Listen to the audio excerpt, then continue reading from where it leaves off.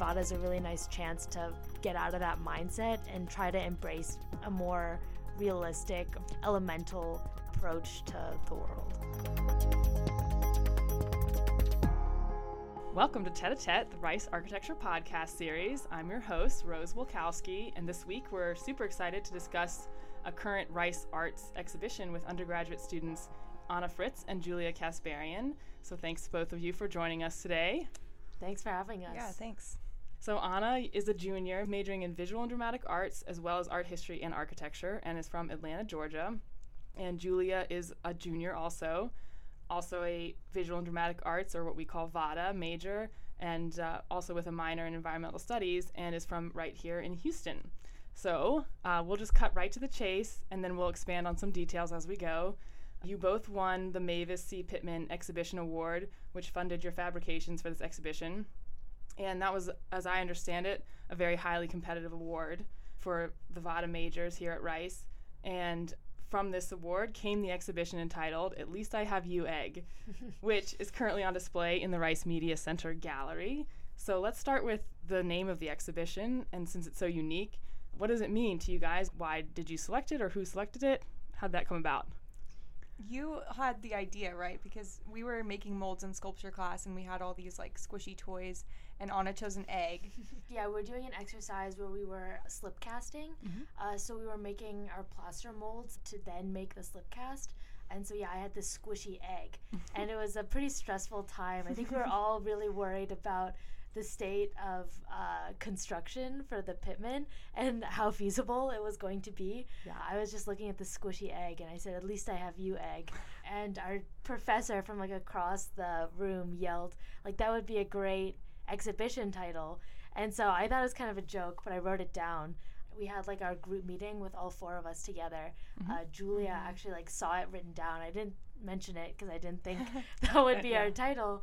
Yeah, I was like, this is cool, we should do this. And also we had been talking about what to title our exhibition, obviously, but all of our works are so different that we couldn't really think of a unifying title. So we just wanted it to be fun and playful. Yeah, something to kind of draw people in. So it's kind of interesting that the title sounds like it came kind of during the process, after it was all awarded, after you guys kind of knew what you were going to do. I feel like oftentimes the exhibition is sort of titled, or you have a theme, and then you pull in work. Off of that, obviously now our listeners know that this is an exhibition that you guys that four of you participated in, which two of you guys are here today. So maybe Julia, we can start with you, if you can give us just kind of a description of your portion of the exhibition. So my piece, which is kind of an installation almost, was called Telefrag, and it is a interactive sculpture that is made of chicken wire and fabric, and it's supported by stainless steel poles, and it's an environment that people can walk inside of, and that is accompanied by a wooden sculpture that's two bunny heads attached by a purse handle. And the name Telefrag actually refers to this, I guess, trope in cartoons or video games where if a character teleports into another character, they die immediately. And so it kind of is about teleportation and transportation and cats, which is kind of random, but you know, I like cats. I made a cat sculpture that this is based off of. So essentially Telefrag is just a giant cat play space. Awesome. That sounds very cool. So how about you, Anna? Can you describe your exhibit a little bit? Kind of like Julia, mine is also an experiential installation, so a little bit larger scale and something that viewers can walk through and interact with. It's called Zwischenraum, which is German for kind of like the space that is in between. There's no exact word for it in English. And it's made out of simple stud wall framing, but instead of drywall, I use plywood underlayment. The original concept was to use drywall, but because of like realistic constraints and the weight and trying to think of the best way to make this short-term exhibition, I switched to plywood, which I'm actually really happy about. But yeah, basically it's a series of spaces that you walk through that have projecting apertures that radiate out from the center point that kind of create a series of weird perspectival distortions, so that as multiple people walk through, you can start to have kind of this weird perception of space. So I'm curious about what you learned from this whole process of designing, planning, constructing your respective exhibits.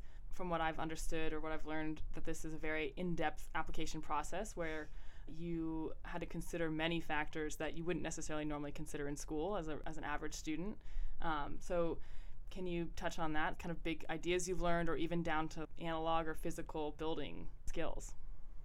This is definitely the biggest piece that I've ever made. I've never made something that's at a human scale, which came with challenges, but it was also kind of fun to figure out how to make that happen. And I think the biggest thing about this exhibition that was different for me was coming up with the idea before I started building, and especially so far in advance, because I usually work a little bit more freely, and I think that was hard for me to stick to an idea. Mm-hmm. Yeah, I imagine that's very different for someone that's in architecture, where you're sort of constantly going back and forth between drawing and thinking and building and sketch models and that kind of thing. So how about you, Anna?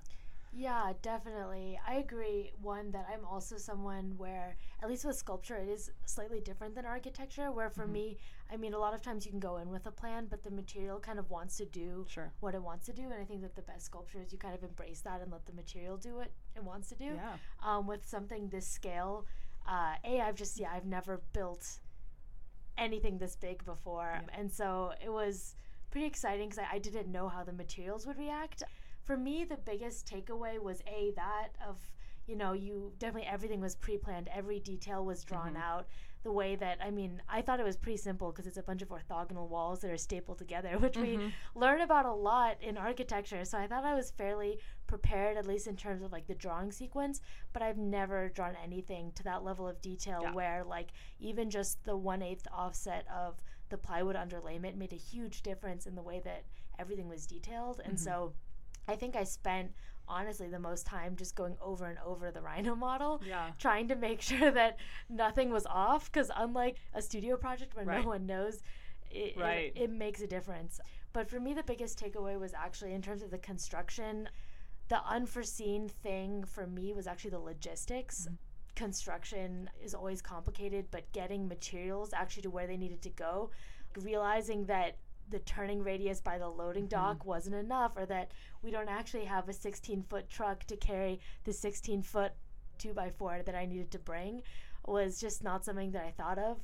It's like if they sell it, then they must be able to transport it. But it was very difficult, and I wasted a lot of time. So it was a really good experience to just learn for the future how to deal with like things like that. Definitely. I guess maybe touching more on that physical aspect of the exhibit, you guys have both kind of described that the size was kind of a big factor. Did you guys find yourself collaborating either with each other for help, or were you using the architecture shop or other resources in the arts department? I think that our pieces really complement each other super well, but we didn't necessarily develop them at the same time or with each other's piece in mind. But we did have the same faculty mentor, Lisa Lipinski, and so she kind of helped both of us, and I think that her hand in helping us kind of brought our pieces closer together.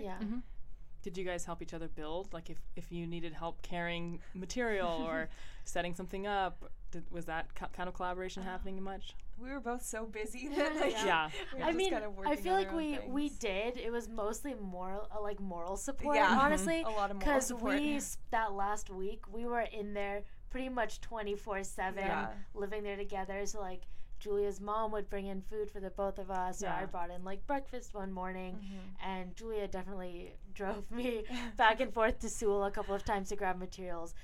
We collaborated in that sense of like I didn't feel like I was alone, and it was definitely a partnership.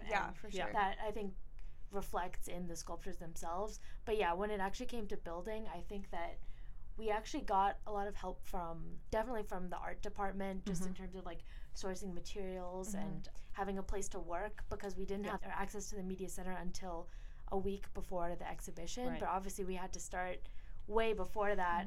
And so we were working also together in like the arcade in Sewell together for a long time. So maybe we can kind of step back from the exhibition a little bit and talk a little bit more about kind of y'all's approach to education and future careers. Anna, you're a double major, as we mentioned, or really 3 majors, VADA, as well as art history and architecture, which are obviously very related in certain aspects, and I imagine there's some overlap. So how do you feel these sort of majors or 3 different approaches to education influence each other, or do you kind of take them compartmentally? Yeah, it's a good question. I actually came to Rice Architecture. I applied mainly with the visual arts, a background in visual arts. In high school, I never really did anything architecture per se related. I was definitely more interested in like 2D and 3D artworks. But my mom is an architect, so I think that that's something that's always kind of been in the back of my mind. And on top of that, with art history, I mean, like you said, there's a lot of overlap. They're definitely not super distinct and are blurred, but I've always had a love of history and especially like medieval Renaissance works. And so that's also something that's always kind of floating around in the back of my mind. Yeah. So now that I've been in architecture school, it's definitely kind of overtaken, I think, the other two interests, just as architecture tends to do. It's very dominating. But I do find I really like that I have the major with Vada and art history kind of as a way to refresh my mind. I think that we're definitely become very single-minded when you're in the architecture department, and the way that we talk and the way that we think about the world, you don't realize how kind of out of touch it can be with reality until like we had Lisa, our faculty advisor, come in to sit on one of our like charrette reviews, and references that she pulled or the way she talked about all of our projects was just, it sounded like it was like crazy because I've never heard a professor talk about an architecture project like that. Yeah. And so if anything, for me, Vada is a really nice chance to get out of that mindset and try to embrace a more realistic, elemental approach to the world. Yeah, it seems very kind of hands-on, and you're maybe a faster turnover of ideas than architecture. You know, you sort of sit on one main concept for a whole semester versus like more iterative, right? And a kind of a faster process. It can be more off the cuff, and I think sometimes a little bit more witty. That seems like it'll be a good setup too to kind of bring that playful aspect back into architecture, you know, in school or down the road. So similarly, Julia, how did you decide to study Vada and environmental studies at Rice? So I've always been into art, and I've always done art, so I think that was a no-brainer. Like, I was definitely going to do art wherever I went. In college, actually, I just got really interested in like environmental issues and sustainability and how we can make our life more sustainable, because I just think it's such an important issue. Even though art is my main area of study, I think that anything I do later in life has to be influenced by my environmental studies background, just because I think that that's like the world that we're going into right now. Yeah, that's a very mature and worldly perspective, I think, to have that kind of understanding still early on in life and early on in education, which is great. As I'm sure most of our alumni and current students have deduced, your father is obviously a long-standing professor here at Rice Architecture, John Kasparian.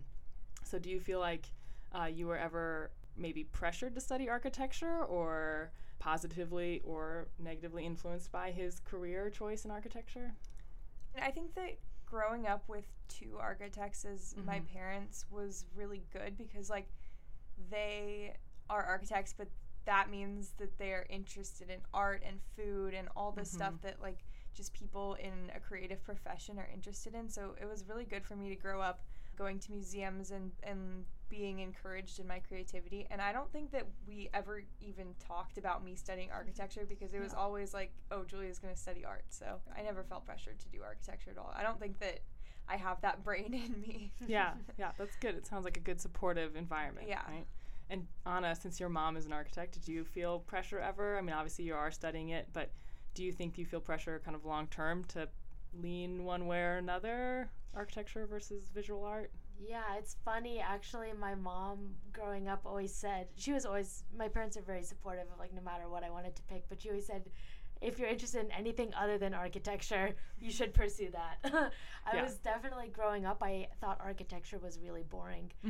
But I think that architecture actually came to me later, towards the end of my high school career, and I knew that I just wanted to study architecture because I like that it's creative, but it has like a very interesting type of schooling and education that I really admire, and I feel like it gives you a lot of flexibility in the future, even if you don't want to go into architecture. So that's kind of why I decided to go the architecture route for a major. But I've actually fallen in love with architecture now that I've been here, because I had a very pessimistic view of it growing up, and so now it's been nice to kind of come to architecture school and realize that I do actually like it and want to pursue it in the future. That's great.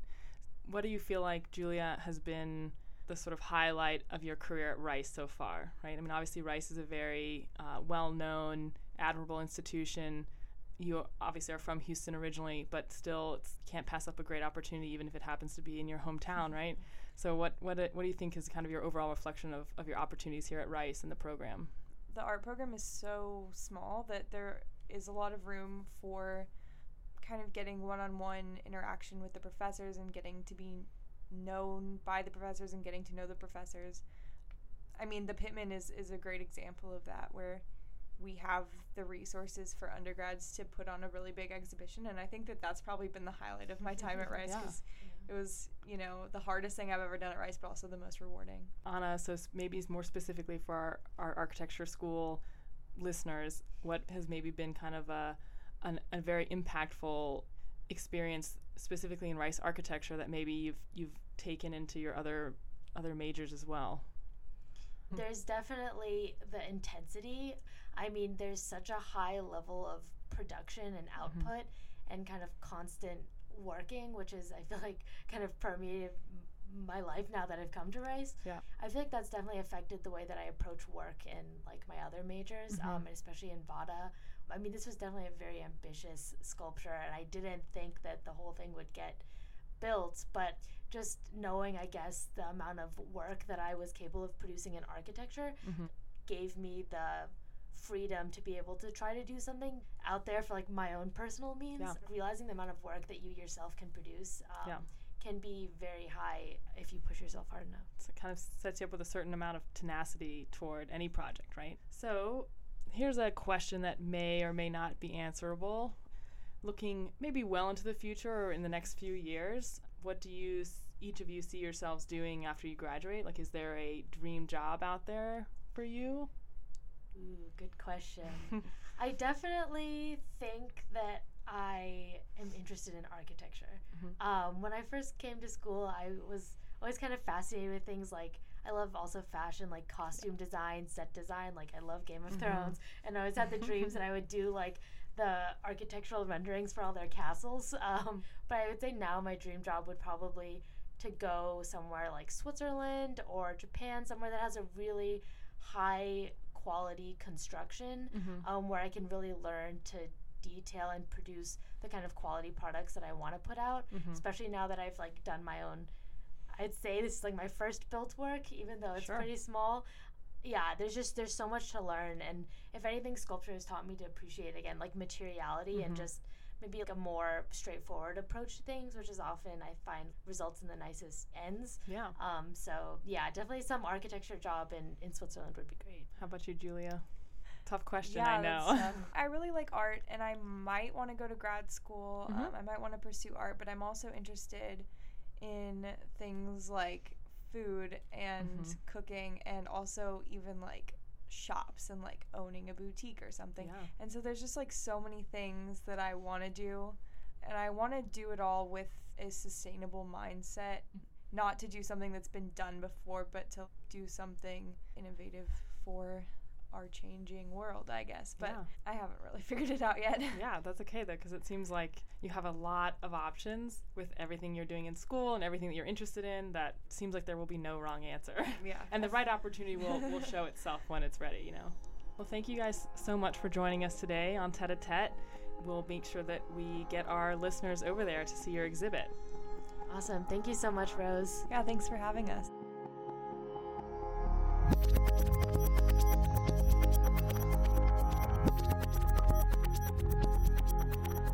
For more information on Anna, Julia, and their current exhibition entitled At Least I Have You Egg, visit the latest news tab on the Rice Architecture website. Be sure and catch the exhibit before it closes on March 28th. Don't forget to subscribe to our page on SoundCloud to keep up with new releases. I'm your host, Rose Wolkowski, and this has been Tete a Tete.